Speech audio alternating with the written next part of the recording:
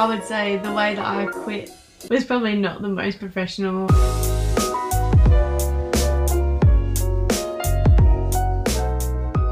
Hi, my name is Maddie and I'm your host.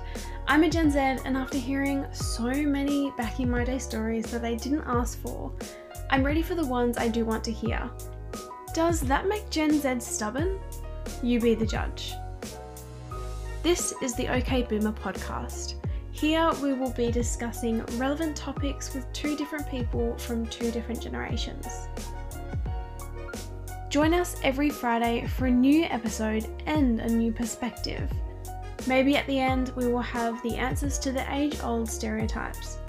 Or maybe we won't, but let's find out together.